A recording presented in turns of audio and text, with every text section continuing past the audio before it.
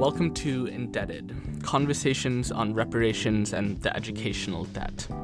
My name is Ben, and I am one of the students at Macalester College who have written and produced this podcast miniseries as a final project for our course, Race, Culture, and Ethnicity in Education. We bring these conversations to you at what many may perceive to be a critical point. A point at which, all across the United States, legislators are working to restrict the efficacy of public schooling systems by preventing the teaching of, for example, ethnic studies and what they like to term critical race theory, although it's important to note that the latter has become a buzzword of sorts and has lost much of its original meaning in many of the contexts and conversations that it comes up in now.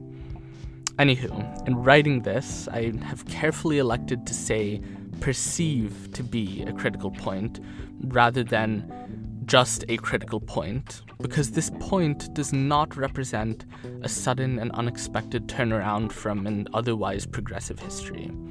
Rather, it is important to note that these decisions are not new, nor are they surprising. They are reflective of the white supremacist foundations of the public schooling system in this country, a system that was created to reproduce structures of social domination and keep power where it has been.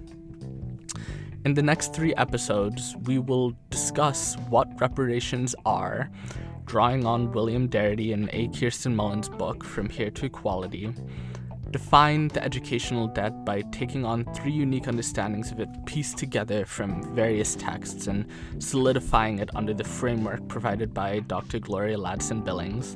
And finally, we will draw on numerous texts to explore the ways in which the framework of reparations can be used to begin to repay the educational debt.